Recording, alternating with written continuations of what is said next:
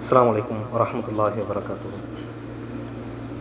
அல்ஹம்துலில்லாஹி ரப்பில் ஆலமீன் வல் ஆகிபத்து லில் முத்தகீன் வஸ்ஸலாத்து வஸ்ஸலாமு அலா நபியினா முஹம்மதின் வ ஆலிஹி வ ஸஹ்பிஹி அஜ்மஈன். அம்மா பஅது ஃபஇன் அஸ்தகல் ஹதீஸி கிதாபுல்லாஹ் வ அஹ்ஸனல் ஹதீயி ஹதீயு முஹம்மதின் ஸல்லல்லாஹு அலைஹி வஸல்லம் வ ஷர்ருல் உமூரி முஹ்தஸாத்துஹா வ குல்லு முஹ்தஸத்தின் பித்ஆ வ குல்லு பித்ஆத்தின் ضلالة வ குல்லு ضلالத்தின் ஃபின்னார். فقد قال الله تعالى في القرآن العظيم والفرقان المجيد فأعوذ بالله من الشيطان الرجيم. يا أيها الناس اتقوا ربكم الذي خلقكم من نفس واحدة وخلق منها زوجها وبث منهما رجالا كثيرا ونساء واتقوا الله الذي تساءلون به والأرحام إن الله كان عليكم رقيبا. يا أيها الذين آمنوا اتقوا الله حق تقاته ولا تموتن إلا وأنتم مسلمون. يا أيها الذين آمنوا اتقوا الله وقولوا قولا سديدا يصلح لكم أعمالكم ويغفر لكم ذنوبكم ومن يطع الله ورسوله فقد فاز فوزا عظيما. ربي اشرح لي صدري ويسر لي أمري واحلل عقدة من لساني يفقهوا قولي. அன்பிற்கினிய சகோதரர்களே, கடன் ஓர் அமானிதம் என்ற தலைப்பு தரப்பட்டிருக்கிறது. கடன் என்று சொன்ன உடனே நம்ம யார்கிட்டலாம் கடன் வாங்கினோமோ அவர்களுடைய முகம்லாம் நமக்கு ஞாபகம் வரும். வாங்கி வச்சுருக்கிறோமோ அவங்களுடைய லிஸ்ட்லாம் அப்படியே மனசில் ஓடும்.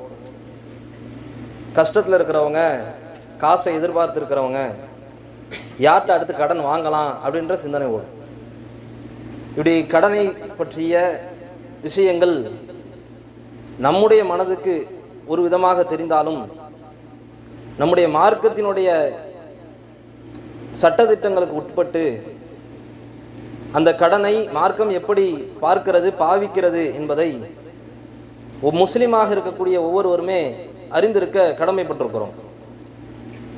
காலப்போக்கில் தேவைக்கு கடன் வாங்கிய காலம் போய் இன்றைக்கு தேவைக்கு அப்பாற்பட்டு சொகுசுக்காக, வசதிக்காக, ஆடம்பரத்திற்காக, அனாச்சாரங்களுக்காக கடன் வாங்கக்கூடிய அவல நிலைகள்லாம் சமுதாயத்தில் கொஞ்சம் கொஞ்சமாக தலைதூக்க ஆரம்பித்து விட்டது.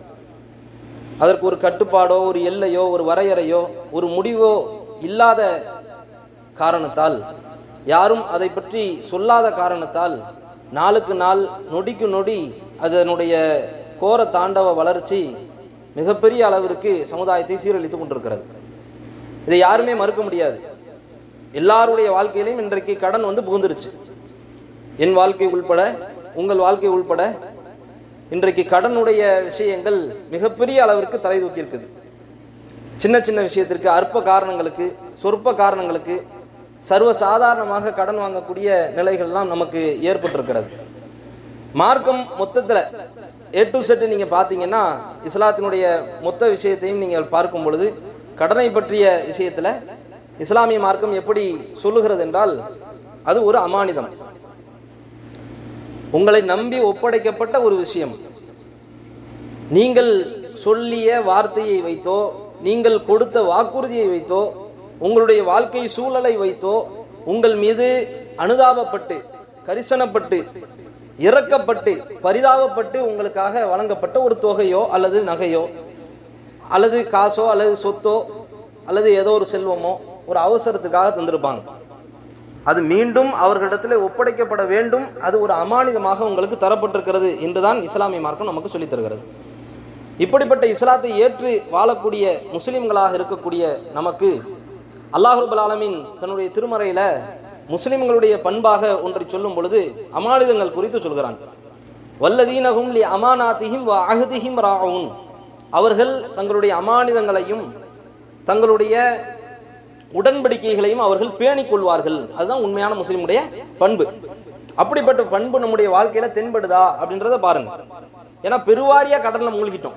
பெருவாரியா அதுல இருந்து விடுபடுவதற்கு வாய்ப்பு, வசதிகள் கிடைக்காதா என்று இந்த நேரத்தில் தோணத்தான் செய்யுது. எல்லாத்துடைய உள்ளத்திலையும் எப்படியாவது அதுல இருந்து விடுபட மாட்டோமா அப்படின்ற எண்ணங்கள், எண்ண ஓட்டங்கள் எல்லாருக்குமே இருக்கத்தான் செய்யுது. ஆனா மார்க்கத்தோடு அதை கம்பேர் பண்ணி ஒட்டி உரசி வாழ்ந்தால்தான் அதுல இருந்து முழுமையா நம்மளால விடுபட முடியும். அப்ப அல்லாஹ் ரப்பல் ஆலமீன் முஸ்லிம்களுடைய பண்பாக ஒன்றை சொல்லித் தருகிறான். அவர்கள் தங்களுடைய அமானிதங்களை பேணுவார்கள். இந்த கடன் நாம வாங்கியிருக்கிறோம்னா அதை நம்ம அமானிதமா பார்க்குறோமா அப்படின்றத ஒவ்வொருவரும் யோசிச்சு பாருங்க. அல்லாஹ்வுடைய தூதர் அந்த கடனை வாங்கும் பொழுதே அதை எச்சரிக்கிறாங்க. கடனை நீ வாங்குறன்னா உன் உள்ளத்தில் இருக்கக்கூடிய சிந்தனையை ரசூலுல்லாஹி ஸல்லல்லாஹு அலைஹி வஸல்லம் அவர்கள் அதை சீர்படுத்த சொல்றாங்க. எப்படிப்பட்ட சிந்தனையோட நீ வாங்கணும், உன்னுடைய இலக்கு என்னவா இருக்கணும், உன்னுடைய நோக்கம் என்னவா இருக்கணும், அதை ரசூலுல்லாஹ் வரையறுத்து தராங்க. ஏன்னா இது மார்க்க விஷயம், மார்க்க விவகாரம். மார்க்கத்தை ஏற்றுக்கொண்டு வாழக்கூடிய உண்மையான முஸ்லிமுடைய உள்ளத்தில் இருக்கக்கூடிய மனசில் இருக்க வேண்டிய மிக முக்கியத்துவம் வாய்ந்த ஒரு நிபந்தனை, ஒரு கட்டுப்பாடு, ஒரு விதிமுறை, ஒரு நெறிமுறை என்னவென்றால், நபிகள் நாயகம் ஸல்லல்லாஹு அலைஹி வஸல்லம் அவர்கள் ஒரு நேரத்தில் சொன்னார்கள், மன் அகத அம்வாலன் நாஸ் யுரீது அதாஅஹா, யார் தன்னுடைய தேவைக்காகவோ அல்லது தன்னுடைய விருப்பத்திற்காகவோ மக்களுடைய செல்வத்திலிருந்து எதையும் வாங்குறதுக்கு நினைச்சாங்கன்னா அவர்களுடைய எண்ண ஓட்டங்கள் திரும்ப கொடுத்துடணும் அப்படின்ற சிந்தனையோடு அவர்கள் வாங்கினார்கள் என்றால் அத்தல்லாஹ அன்ஹு, அல்லாஹ் என்ன செஞ்சிருவான், அவருடைய சார்பாக அவரை பொறுப்பேற்று கொண்டு அல்லாஹ் அதை வழங்குவதற்கு உதவி செய்வான். அதே மாதிரி ஒமன் அகத யுரீது இத்லாஃபஹா, யார் அதனை ஏமாற்றிடணும் அப்படின்ற எண்ணத்தோடு வாங்குறாங்களோ அல்லாஹ் ரப்பல் ஆலமீன் என்ன செஞ்சிருவான், அத்ரஃபஹுல்லா, அதை அல்லாஹ் என்ன செஞ்சிருவான், அழிச்சிடுவான் அப்படின்றத ரசூலுல்லாஹி ஸல்லல்லாஹு அலைஹி வஸல்லம் அவர்கள் நமக்கு எச்சரிக்கிறாங்க. அப்போ வாங்கும் பொழுதே நம்முடைய சிந்தனை என்னவா இருக்கணும், இது அடுத்தவர்களுடைய பொருள், இது அமானிதம், இதை ரிட்டர்ன் கொடுத்துடணும் அப்படின்ற சிந்தனையோடு வாங்கணும் அப்படின்றத சீர்படுத்தக்கூடிய ஒரு மார்க்கத்தில் நாம் இருக்கிறோம். அப்படிப்பட்ட மார்க்கத்தை ஏற்று வாழக்கூடிய நம்முடைய வாழ்க்கையில அற்ப சொற்ப காரணங்களுக்காக இன்றைக்கு கடன் வாங்கக்கூடிய இந்த நிலையில நம்முடைய உள்ளத்துல இந்த சிந்தனை இருக்குதா அப்படின்றத யோசிச்சு பாருங்க. அதே மாதிரி காலப்போக்கில் அந்த கடன் வாங்கின உடனே என்னமோ நம்ம தான் கடன் கொடுத்த மாதிரி நாம எகத்தாளமா பேசுறதும், நம்ம ஏறி மிதிக்கிறதும், அவர்கள் கூணி குறுகிறதும், அது மாதிரி பணிஞ்சு போகிறதும், இது மாதிரி நிலைகள் மற்ற சமுதாயங்கள் இருக்கிறது. முஸ்லீம் சமுதாயத்திலையும் கொஞ்சம் கொஞ்சமா வந்துடுச்சு. ஏராளமான ஆட்களுடைய வாழ்க்கையில தான் கடன் வாங்கியிருக்கிறோம் அப்படின்ற சிந்தனையே கிடையாது. அது 5 ரூபாயா இருந்தாலும் சரி, 50,000 இருந்தாலும் சரி, 5 லட்சமா இருந்தாலும் சரி, மார்க்கத்தின் பார்வை ஒன்றுதான். அமௌண்ட் கூடுது குறையுது ஏறுது இறங்குது அதெல்லாம் கிடையாது. 5 ரூபாய்க்கு உனக்கு கடன் கொடுத்தவன் மறுமையில கணக்கு கேட்பான், அதற்கு நீ பதில் சொல்லணும். மிகப்பெரிய கடுமையாக மார்க்கம் சாடக்கூடிய ஒரு விஷயம் கடன். சாதாரண நம்ம நினைச்சுக்கிட்டு இருக்கிறோம், அற்ப விஷயமா நினைச்சுக்கிட்டு இருக்கிறோம். கடனை பொறுத்த வரைக்கும் நாம நினைக்கிற அந்த நினைப்புக்கெல்லாம் மார்க்கம் ஒரு வேல்யூவே கொடுக்கல, நாம ஒரு விதமா நினைச்சுக்கிட்டு இருக்கிறோம். ஆனால் அல்லாஹ் என்ன செஞ்சுட்டான், மிகப்பெரிய கடுமையாக சாடக்கூடிய விஷயமா கடனை ஆக்கிட்டான். நம்ம அற்பமா நினைக்கிறோம்ல, சின்ன விஷயமா நினைக்கிறோம்ல, மார்க்கம் அப்படி நினைக்கல, இஸ்லாம் அப்படி நமக்கு சொல்லி தரல. முஸ்லிமாக இருக்கக்கூடியவர்கள் ஒவ்வொருவரும் உள்ளத்துல ஏந்தி கொள்ளணும், இவ்வளவு மார்க்கம் கடன் பத்தி சொல்லி இருக்குதா அப்படின்னு சிந்திக்கக்கூடிய அளவிற்கு ஏராளமான விஷயங்கள் இருக்குது. நபிகள் நாயகம் ரொம்ப பயந்தாங்க, எல்லா நேரத்திலையும் பயந்தாங்க. அந்த பயம் நமக்கு இல்லாதனால என்ன ஆயிடுச்சுன்னா காலப்போக்கில் அலட்சியம் மேலோங்கிருச்சு. அதை ரசூலுல்லாஹி ஸல்லல்லாஹு அலைஹி வஸல்லம் அவர்கள் ஒரு நேரத்தில் குறிப்பிட்டு சொன்னாங்க. எந்த அளவுக்குன்னா, செல்வந்தனாக நாம் இருக்கிறோம், கடனை ரிட்டர்ன் கொடுக்க முடியும். இப்போ நான் ஒரு 5,000 ரூபா வாங்கியிருக்கிறேன்னா என்கிட்ட 50,000 ரூபா அளவுக்கு காசு இருக்குது, செல்வம் இருக்குது, சொத்து இருக்குது, நகை இருக்குது, அல்லது தொகை இருக்குது. ஏதோ ஒரு ரூபத்தில் ஏதோ ஒரு வடிவத்தில் என்கிட்ட அது மாதிரியான விஷயங்கள் இருக்கிற நிலைமையில நான் கடனை அடைக்காம இருந்தேன்னா, இழுத்து அடிக்கிறேன்னா, இதை ரசூலுல்லாஹ் என்ன செஞ்சாங்க, ஒரு நேரத்தில் இதை குறிப்பிட்டே கண்டிச்சாங்க. எந்த அளவுக்கு நான் ரசூலுல்லாஹ் சொல்லும் பொழுது, மத்துலுல் கனியி, யார் செல்வம் வழங்கப்பட்ட நிலையில அதை இழுத்து அடிக்கிறார்களோ, அதை லேட் ஆக்குறாங்களோ, துல்முன், அது மிகப்பெரிய அநியாயம் என்று ரசூலுல்லாஹி ஸல்லல்லாஹு அலைஹி வஸல்லம் அவர்கள் சொல்லி தராங்க. அப்ப கடனை நாம என்ன செஞ்சிடணும், மிக வேகமாக மிக விரைவாக கொண்டு போய் அவர்கிட்ட கொடுத்துடணும் அப்படின்றது மார்க்கத்தினுடைய வரையறை. அதை இழுத்தடிக்கிறோம்னா காரணம் இல்லாம கையில காசை வச்சுக்கிட்டு, நகையை வச்சுக்கிட்டு, சொத்தை வச்சுக்கிட்டு, சொகத்தை வச்சுக்கிட்டு, இதுவும் எனக்கு பத்தாது, இப்ப கொடுக்க தேவையில்லை, அப்புறம் கொடுத்துக்கலாம், நாளைக்கு கொடுத்துக்கலாம், நாளான்னைக்கு கொடுத்துக்கலாம், அடுத்த மாசம் கொடுத்துக்கலாம், இப்படி கட்டுப்பாடே இல்லாம, நிபந்தனையே இல்லாம, வரையறையே இல்லாம நாம இழுத்தடிக்கிறோம்னா, இந்த இழுத்தடிக்கக்கூடிய விஷயத்தை தான் ரசூலுல்லாஹ் சொல்றாங்க, இது ஒரு அநியாயமான செயல். அப்ப நாம் என்ன செய்யறோம், அநியாயமான செயலில் ஈடுபடுகிறோம் என்ற பயம் நமக்கு வேணும், அந்த குற்ற உணர்ச்சி வேணும். அப்படிப்பட்ட குற்ற உணர்ச்சி தான் என்ன செய்யும், இறையச்சத்தின் பக்கம் தள்ளும். மரணம் வந்துரும், இறப்பு வந்துரும், எந்த நேரத்தில் மரணிப்பும் தெரியாது. அதெல்லாம் பின்னாடி சொல்றேன். அல்லாஹ் ரப்பல் ஆலமீன் மிகப்பெரிய கடுமையெல்லாம் ஒவ்வொரு காலத்திலும் நமக்கு காட்டுறான்.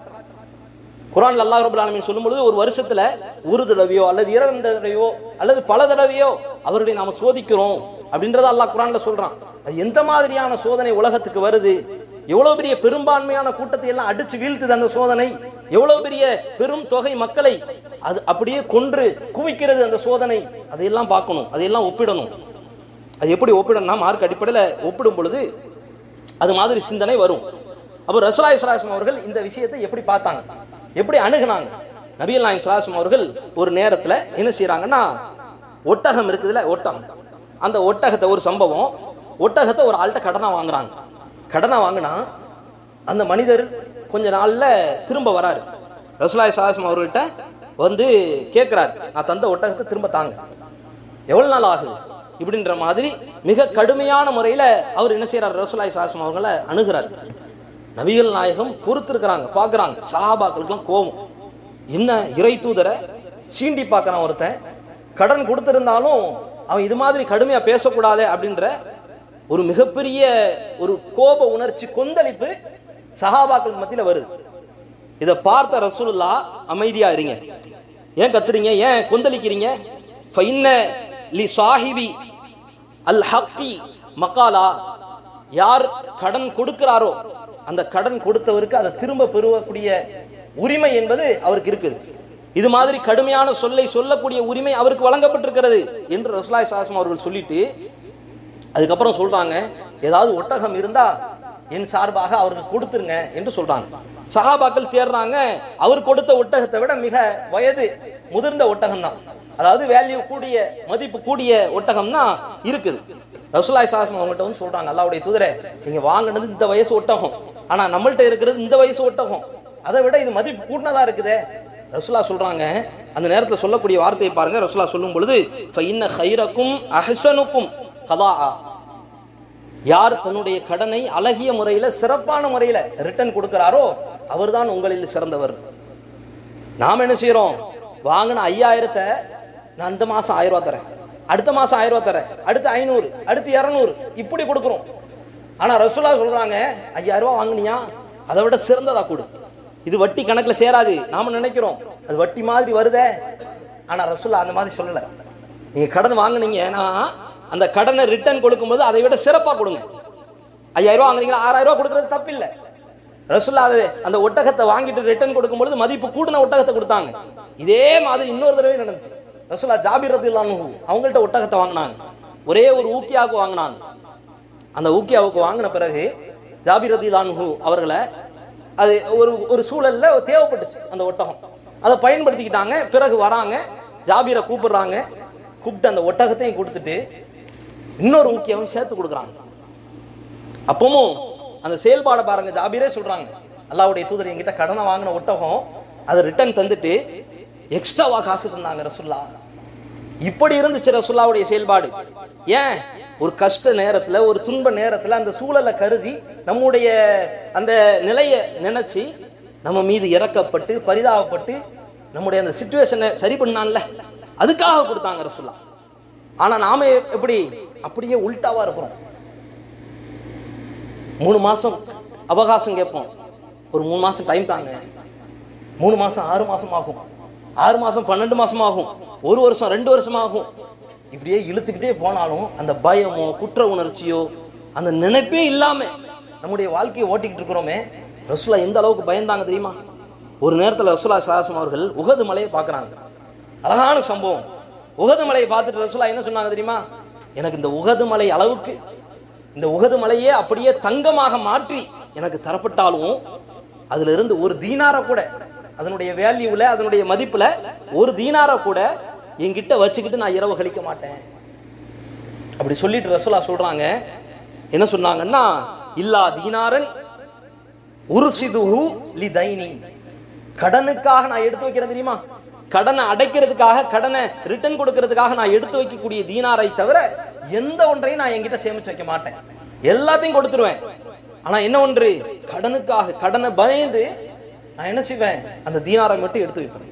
கடன் ஒரு மனுஷனுக்கு இருக்கிற நிலையில ரசூலுல்லாஹி ஸல்லல்லாஹு அலைஹி வஸல்லம் அவர்களுடைய பயமும் கவலையும் அதெல்லாம் நமக்கு ஒரு மிகப்பெரிய ஒரு முன்மாதிரி. ரசூலுல்லாஹ்வை ஏத்துக்கிட்டோம், ரசூலா உயிர் மூச்சாக நம்ம நினைச்சுக்கிட்டு இருக்கிறோம். ரசூலா மீது ஸலவாத்து சொல்றோம். ரசூலாவை எவனாவது திட்டா அவனை ஏறி மிதிச்சு எகிரி அடிச்சு அவனை இழிவுபடுத்தி அவனை கேவலப்படுத்தி கொலை பண்ற அளவுக்கு நம்முடைய சிந்தனை போகுதில்ல. அப்படிப்பட்ட ரசூலாவுக்கு மீது வைத்திருந்த பாசமும் நேசமும் மதிப்பும் செயல்பாட்டில் இருக்குதா? இந்த கடன் விஷயத்துல, உதாரணத்துக்கு இந்த கடன் விஷயத்துல இருக்குதா? ரசூலா பயந்த மாதிரி பயப்படுறோமா? ரசூலா கவலைப்பட்ட மாதிரி கவலைப்படுறோமா? எதற்கு எடுத்தாலும் கடன், எங்கு பார்த்தாலும் கடன், யார்ட்டனாலும் கடன்.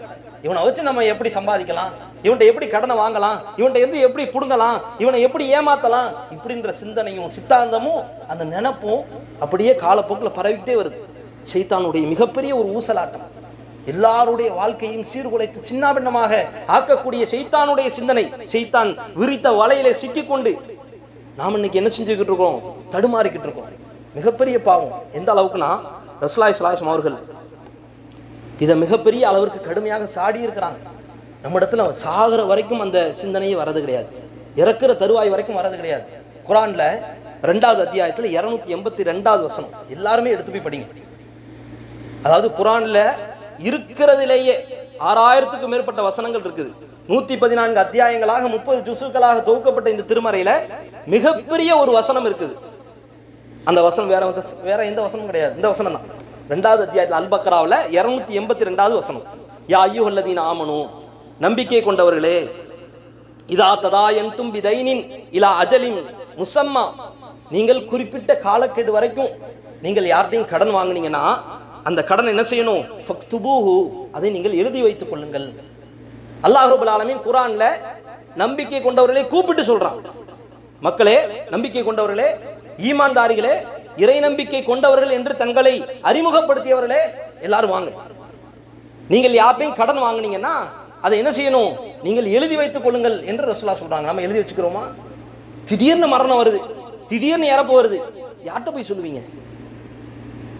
எவ்வளவு பேருக்கு நடக்குது. துருக்கி, சிரியா போன்ற நாடுகள் யாராவது நினைச்சு பார்த்திருப்பாங்களா?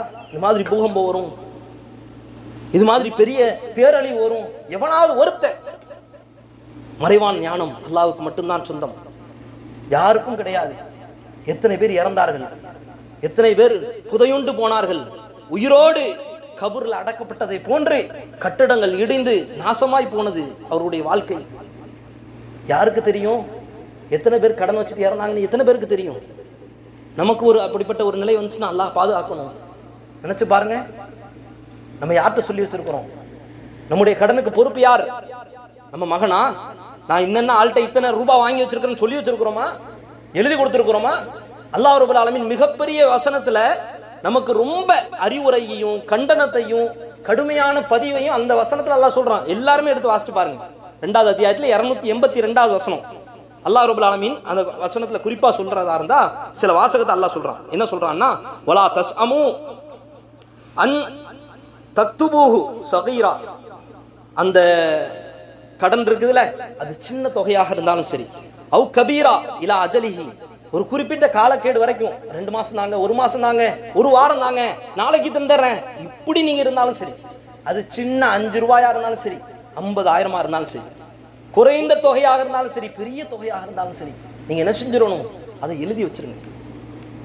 எந்த அளவுக்கு அல்லாஹ் ரப்பல் ஆலமீன் தன்னுடைய திருமறையில அதை சொல்லும் பொழுதே சொல்லுகிறான், ஒல் யக்துபு பைனக்கும் காத்திபுன் பில் அதுல், நீதியை, நேர்மையை, நியாயத்தை விரும்பக்கூடிய ஒரு அதுல், நியாயத்தை விரும்பக்கூடிய ஒரு மனிதர் அதை எழுதி வைக்கணும், அவர் ஒரு சாட்சியமா இருக்கணும். இந்த அளவுக்கு அல்லாஹ் ரப்பல் ஆலமீன் சொல்றான்னா ஏன் சொல்றான்? மிகப்பெரிய கடுமையான விஷயங்கள் இருக்குது. இதனுடைய பாதகங்கள், பாதிப்புகள் எந்த அளவுக்குன்னா, ரசூலுல்லாஹி ஸல்லல்லாஹு அலைஹி வஸல்லம் அவர்கள் தன்னுடைய வாழ்க்கையில அதெல்லாம் சொல்றாங்க. அந்த வசனத்திலே நீங்க பாத்தீங்கன்னா அல்லாஹ் ரப்பல் ஆலமீன் இன்னும் சொல்லும் பொழுது, ஸாலிக்கும் அக்ஸத்து இன்தல்லாஹ், இதுதான் அல்லாஹ்விடத்துல நேர்மையானது. நீங்க ஃப்ரெண்டுன்னு நினைப்பீங்க, சொந்தக்காரன் தானே நினைப்பீங்க, ஆனால் அல்லாஹ் என்ன பார்க்கறான்? அல்லாஹ்விடத்துல நீ நேர்மையானவனா இருக்கிறியா, நியாயமானவனா இருக்கிறியா? இதுதான் நியாயம். 5 ரூபாயா இருந்தாலும் உன் டைரியிலேயோ யார்கிட்டயாவது சொல்லியோ அல்லது எழுதியோ வைக்கிறது தான் நியாயமானது, நேர்மையானது. அல்லாஹ்விடத்துல இதுதான் நேர்மை. ஃப்ரெண்டு தானே மன்னிச்சிருவான், விட்டு கொடுத்துருவான், இந்த எண்ணமே வரக்கூடாது. முஸ்லிமாக இருந்தால் வரக்கூடாது, மூமினாக இருந்தால் வரக்கூடாது. அல்லாஹ் நம்பிக்கை கொண்டவர்களை கூப்பிட்டு தான் சொல்றான், எழுதி வைங்க. நேர்மையை நிலைநாட்டக்கூடிய ஒரு மனிதர் உங்களிடத்துல இருக்கிற நிலையில நீங்க எழுதி வைக்கணும், அதுக்கு சாட்சி இருக்கணும், கண்டிப்பா எழுதி வைக்கணும்.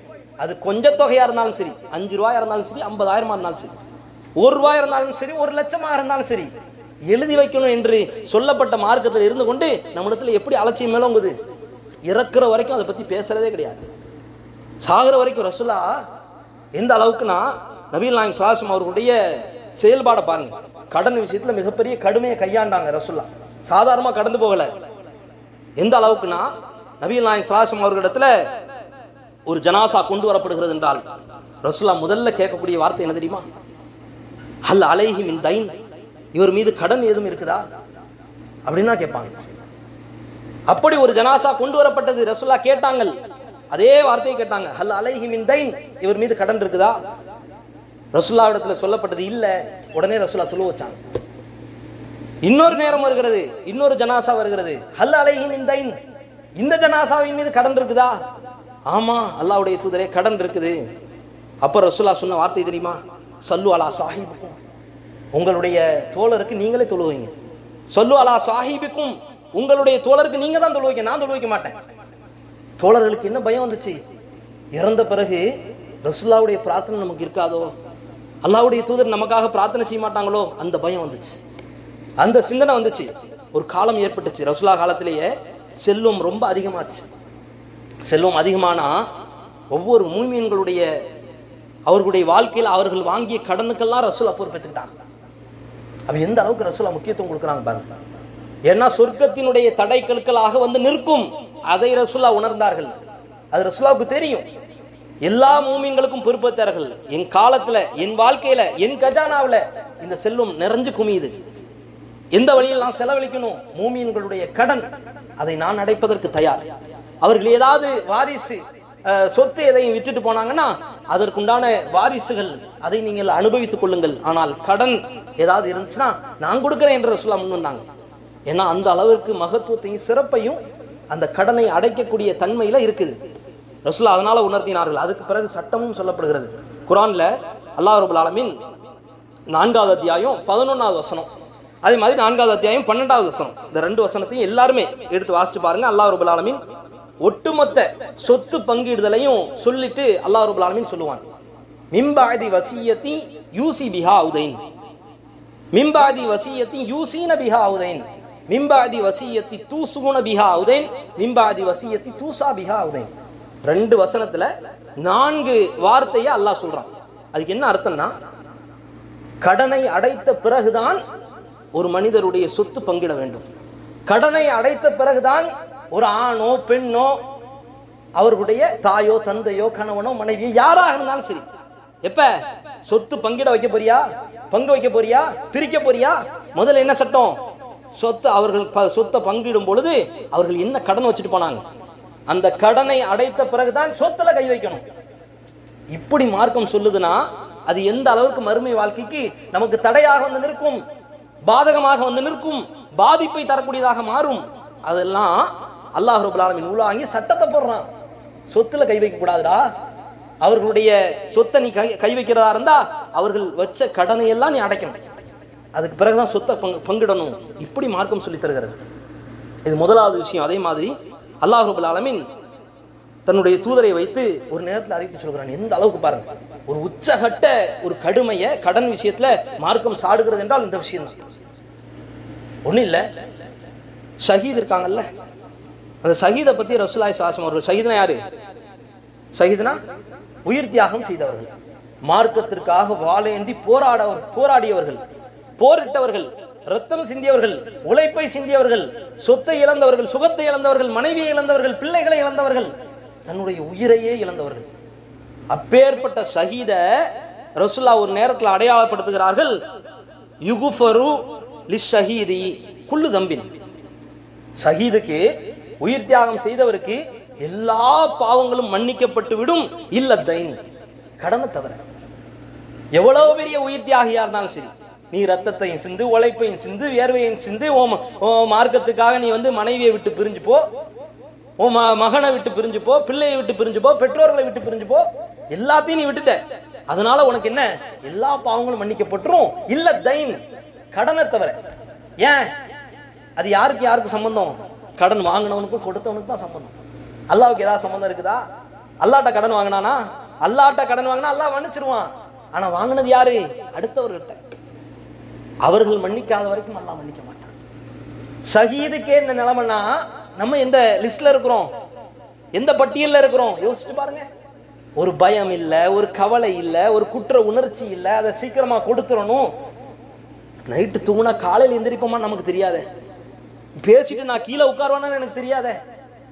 எந்த நிலையில நம்ம வாழ்க்கையை வாழ்ந்துகிட்டு இருக்கிறோம்? ஒரு உத்தரவாதம் இல்லை. பத்திரப்பதிவு எது இருக்குதா?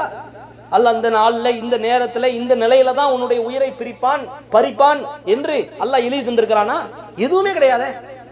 ஒரு உத்தரவாதம் இல்லாத ஒரு இழி நிலையில இழி பிறவிகளாக வாழக்கூடிய இந்த வாழ்க்கையில கடனை வாங்கி வச்சுக்கிட்டு அடுத்தவர்களுக்கு துரோகம் செய்யக்கூடிய நிலை, அதை நிறைவேற்ற வேண்டும் என்ற சிந்தனையும் சித்தாந்தமும் எண்ண ஓட்டமும் இல்லாத ஒரு நிலையில வாழ்ந்துகிட்டு இருக்கிறோம்னா மார்க்கம் எந்த அளவிற்கு கண்டிக்கிறது, கடுமையாக இருக்கிறது, கடுமையாக சாடுகிறது.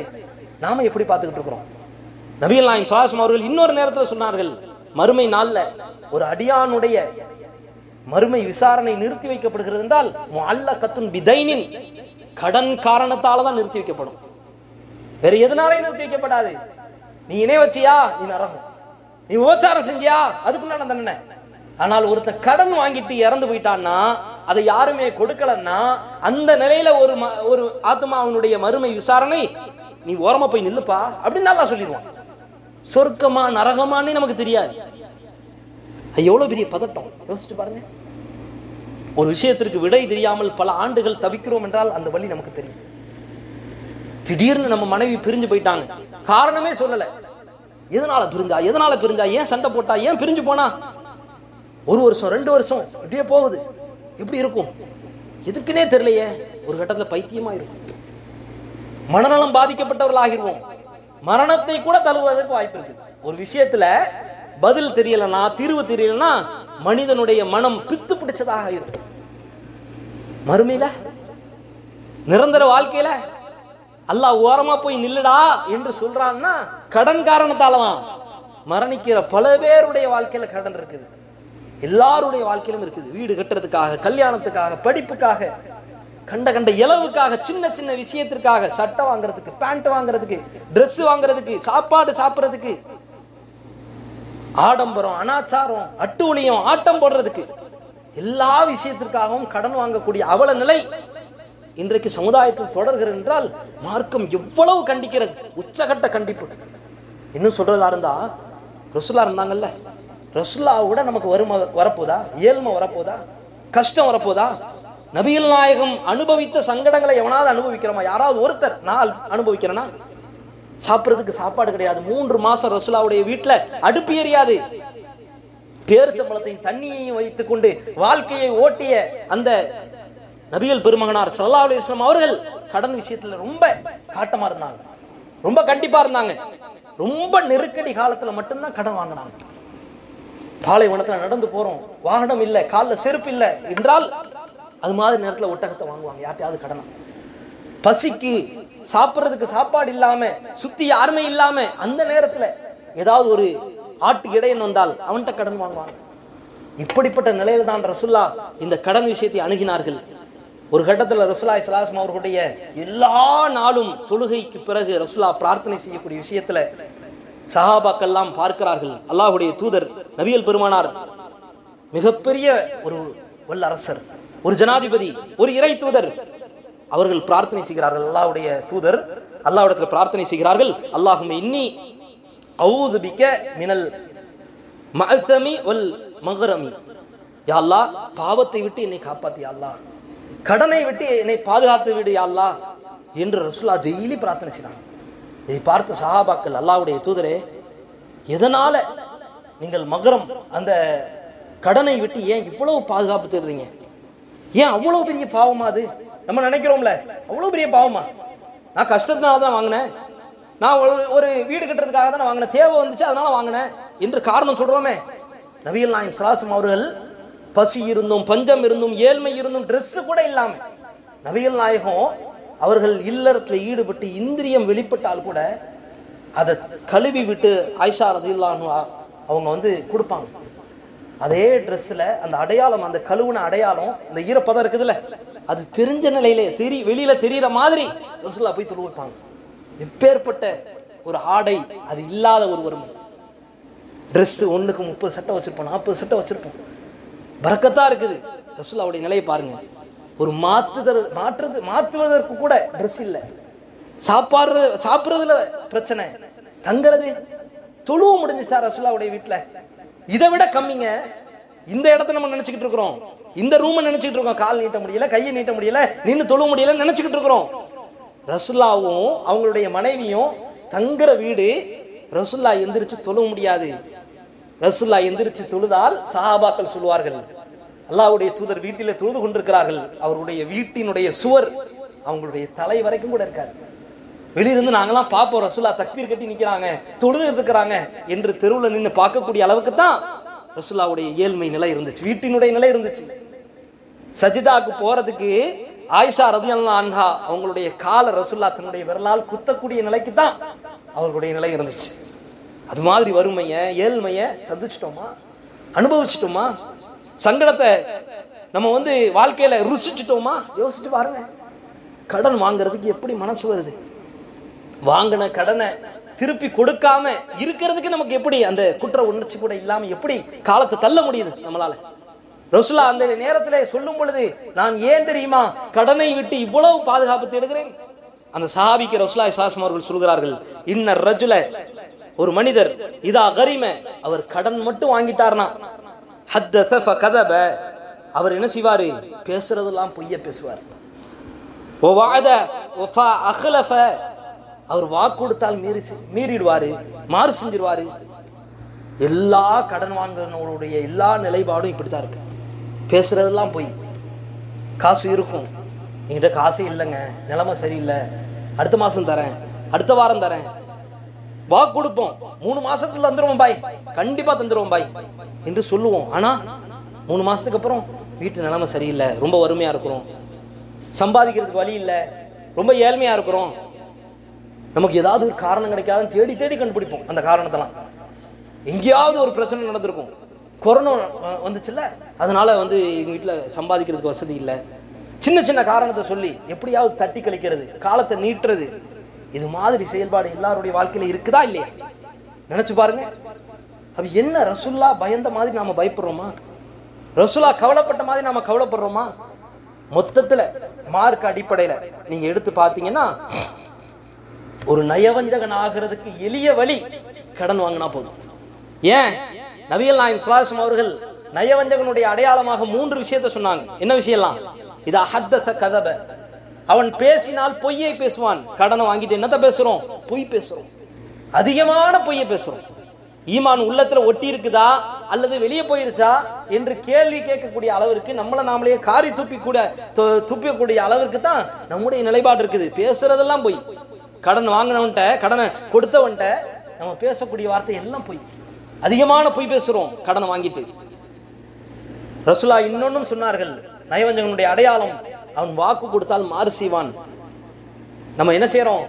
சான்ஸ் கேட்கிறோம், கொஞ்ச காலம் தாங்க, கொஞ்ச நாட்கள் பொறுத்துக்கோங்க, நான் இப்ப தந்துடுறேன், அப்புறம் தந்துடுறேன் என்று தகுந்த காரணம் இல்லாமல் வாக்கு கொடுத்துட்டு மாறு செய்றோமே. இது யாருடைய பண்பு? நயவஞ்சகனுடைய பண்பு. நம்பினால் துரோகம் செய்வான் நயவஞ்சகன். ரசூலுல்லாஹ் சொன்னார்கள், நம்பிதான் நம்மள்ட்ட காசு தந்தா அவனுக்கு துரோகம் இழைக்கிறோமா இல்லையா? நம்பிக்கை துரோகம் செய்யறோமா இல்லையா? இதுதான் கடனுடைய பிரச்சனை, கடனுடைய விளைவு. இப்பேற்பட்ட இந்த கடன் விஷயத்துல மார்க்கம் எந்த அளவிற்கு கடுமை காட்டுச்சோ அந்த அளவிற்கு இறுக்கி பிடிங்க. 5 ரூபாயா இருந்தாலும் சரி, இப்பவே எழுதி வச்சிருங்க. அடுத்த நேரத்துல, அடுத்த நொடி பொழுதுல நாம மரணத்தை சந்திச்சிருவோமா சந்திக்க மாட்டோமா தெரியாது. அல்லாஹ் எந்த நேரத்தில் நம்முடைய உயிரை கைப்பற்றுவான்னு தெரியாது. ஒரு பாத்ரூம் போயிட்டு வெளியே வரதுக்கு முன்னாடி சில பேருடைய மரணங்கள் இருக்குது. ஒரு ஹாஸ்பிட்டல் போயிட்டு ஊசி போட்டு வீட்டுக்கு வரதுக்கு முன்னாடி சில பேர் இறந்து போயிடுறாங்க. சில ஊர்கள்ல நோயாளியை சந்திக்க போனவர்கள் சில நேரத்தில் ஆக்சிடென்ட் ஆகி இறந்து போயிடுறாங்க. எப்படி இருக்குது?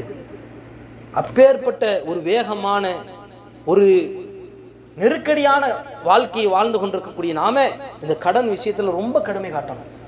யா அல்லாஹ், எந்த நேரத்திலையும் கடன்ல அடுத்தவன் கையை எதிர்பார்த்து என்னுடைய வாழ்க்கையை அமைச்சிடக்கூடாது யா அல்லாஹ் என்ற பிரார்த்தனை ஒவ்வொருவருடைய வாழ்க்கையிலும் ஒவ்வொரு நாளையும் இருக்கணும். அதே மாதிரி வாங்கின கடனை எவ்வளவு சீக்கிரம் அடைக்க முடியுமோ அந்த அளவிற்கு அதுல மும்முரமாக செயல்படணும். அப்பேற்பட்ட ஒரு பாக்கியத்தை நாம ஒவ்வொருவரும் பெற வேண்டும். அந்த பாக்கியம்தான் இம்மையிலையும் மறுமையிலையும் நம்மளை காப்பாற்றும். நீங்க நல்லறங்கள் செய்யுங்க, செய்யாம இருங்க, நோன்பு வைங்க, வைக்காம இருங்க. ஆனால் இந்த கடனோடு இறந்து போயிட்டீங்கன்னா எல்லா விஷயங்களையும் சேர்த்து அல்லாஹ் வச்சுட்டு நிலுவையில் வச்சிருவோம். போய் நில்லுப்பா, அங்க நில்லு, கடன் வாங்கினல்ல நில்லு என்று அல்லாஹ் சொல்லிடுவான். என்ன செய்ய முடியும்? உயிர் தியாகம் செய்த ஷஹீதுகளுடைய பட்டியலையே அல்லாஹ் நிறுத்தி வைக்கிறான்னா நாமெல்லாம் ஏமாத்துறோம். யோசிச்சு பார்த்தோமா? அப்பேற்பட்ட ஒரு கடுமையை மார்க்கம் காட்டுகிறது. நாம சாதாரண அலட்சியம் செய்கிறோம். அந்த அலட்சியத்தை களைந்து விட்டு மார்க்கம் காட்டுகிற அந்த கடுமையையும், அல்லாஹ்வுடைய தூதர் காட்டிய அந்த கடுமையையும், ரசூலுல்லாஹ் பிரார்த்தனை செய்த அந்த விஷயங்களை எல்லாம் உள்ளத்துல ஏந்தி கொண்டு இந்த கடன் விஷயத்துல மிகப்பெரிய ஒரு கடுமையை காட்டி, அதே மாதிரி 5 ரூபாயா இருந்தாலும் அதையும் எழுதி வச்சு சொல்லி வச்சு அதற்கு ஒரு பொறுப்பாளர் நியமிச்சு அப்படிப்பட்ட ஒரு வாழ்க்கையை நாம் வடிவமைக்க வேண்டும், மாற்றி அமைக்க வேண்டும். அந்த மாற்றம் தான் இம்மையிலையும் மறுமையிலையும் நம்முடைய விசாரணையையும் மறுமை நிலைப்பாட்டையும் காப்பாற்றும். அப்படிப்பட்ட ஒரு வாழ்க்கையை அல்லாஹ் ரப்பல் ஆலமீன் நம் அனைவருக்கும் தந்து அருள் புரிவானாக. வாஹிர் தாவானா அல்ஹம்துலில்லாஹி ரப்பில் ஆலமீன். வஸ்ஸலாமு அலைக்கும் வரஹ்மத்துல்லாஹி வபரகாத்துஹு.